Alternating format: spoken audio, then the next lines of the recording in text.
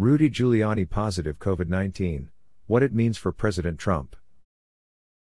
While Rudy Giuliani is traveling around the country to spread the rumor of fraud elections in the United States, he was now tested positive for coronavirus. U.S. President Trump's personal attorney Rudy Giuliani tests positive for COVID-19. It would not stop the president to get ready for rallies and mass gatherings in Georgia T lobby for an upcoming runoff election. This was announced in a tweet by the U.S. president hours ago. The president tweeted, "At Rudy Giuliani, by far the greatest mayor in the history of NYC, and who has been working tirelessly exposing the most corrupt election, by far, in the history of the USA, has tested positive for the China virus. Get better soon, Rudy. We will carry on." The president tweeted Sunday, repeating baseless claims of election fraud. Trump had not reported on the 76-year-old's condition.